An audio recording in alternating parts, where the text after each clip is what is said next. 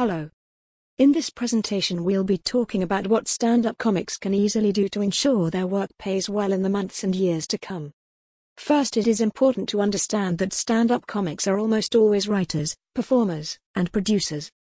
They write most of their own material, featuring their own unique voice and point of view.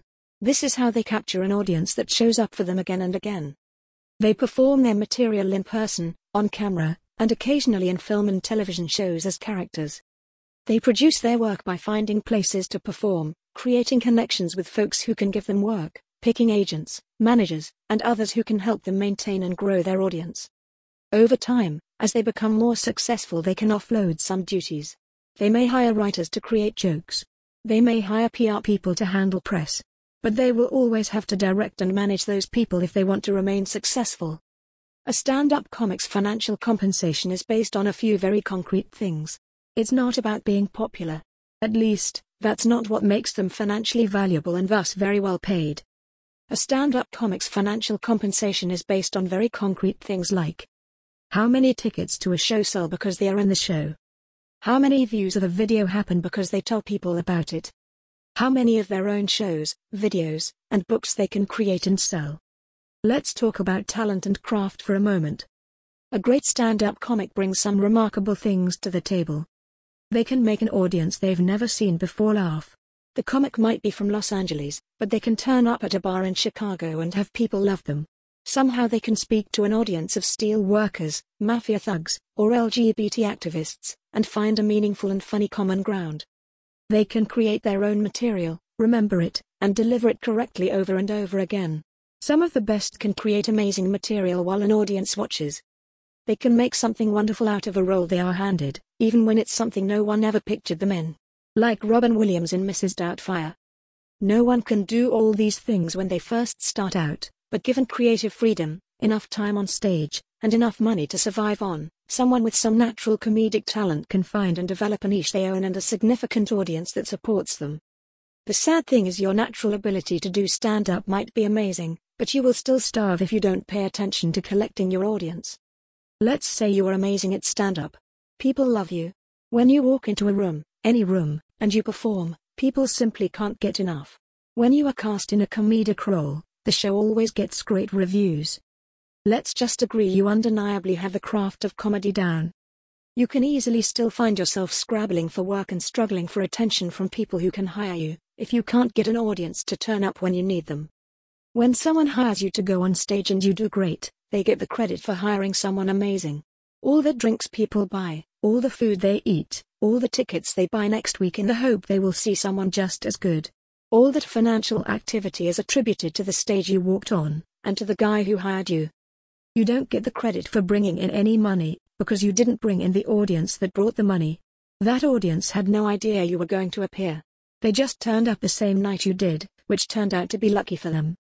To prove you are that rare talent that should be paid very well, you have to have a direct relationship with a large audience that will actually pay to see you perform. Folks in a comedy club are the kind of people who go out. They actually pay to see comedy. If they love your work, and knew you were going to perform somewhere, they might well come out to see you.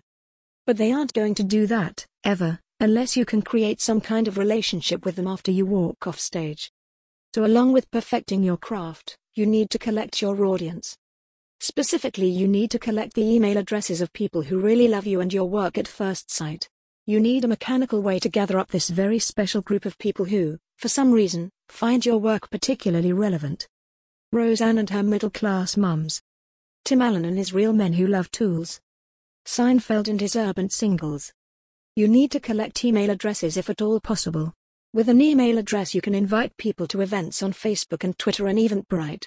You can send them the location of a bar, a video you have done, and you can offer them free drinks when they come to a show you want to promote. Facebook, Twitter, Instagram, and YouTube connections aren't as good. The platform rules change all the time and never for the better. These days Facebook makes you pay to reach people who already follow you. Twitter now puts ads in people's feeds so people don't read tweets as much. Instagram doesn't have as many people following people, and it's harder to use for promotion than almost any other platform. YouTube doesn't let you send a message to everyone directly enough that you can be sure everyone received and read the message. And across all these platforms, even your most rabid fans will miss messages because there is just so much traffic. Podcasts are great for maintaining contact and supporting an audience with great content that you can easily create, but you can't be sure anyone is listening. I'm not saying you should never use those audience building methods, but an email address is always best, and it's often a preferred contact option for your audience too. Your objective is to collect people who are naturally in sync with your sense of humor. If someone likes your brand of comedy, just naturally, and they want to follow your work as an artist going forward, you are making that possible. What you hope is that your performances create a lot of those people.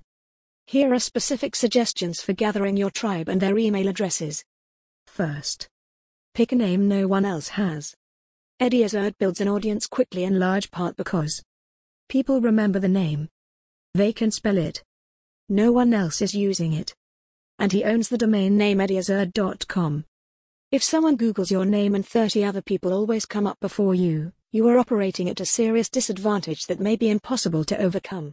If your name is hard to spell, no one will be able to Google you and find you. When people can't find you via Google, how on earth can they find or recommend you going forward? Your audience is going to be really hard to build if your name is John Smith or Margaret Wilson, spelled with an E after the N. Second, tell people your name during your set. Make sure they remember it. There is no upside in being the mystery comic. When you are first announced, no one hears your name, understands it, or feels compelled to remember it. When you are leaving the stage, if you don't tell people your name, they do not know it. Even if you say it out loud, they may not hear it. Get a shirt with your name on it, tell a story about it in your act, get it on a placard behind you. Do something to ensure a normal person will find it easy to remember your name every time you perform. If your work is amazing, and they know your name, they will be Googling and following you before you get off stage. Third, get your domain set up so when people Google you they find you. Run press releases using a service like PressReleaseJet.com whenever you do a show. In the release, make sure your stage name is in the title of the release along with where you are performing. Make sure the release points to your website. This is how you teach Google to put you first whenever someone Googles your name. Fourth, in every performance, give people a reason to connect to you or to a show you are putting up. If you love this set, I have an even better one online. Check out LizzieGizmo.com to get it. I'm a gay black man and I just spent 6 weeks in the Deep South.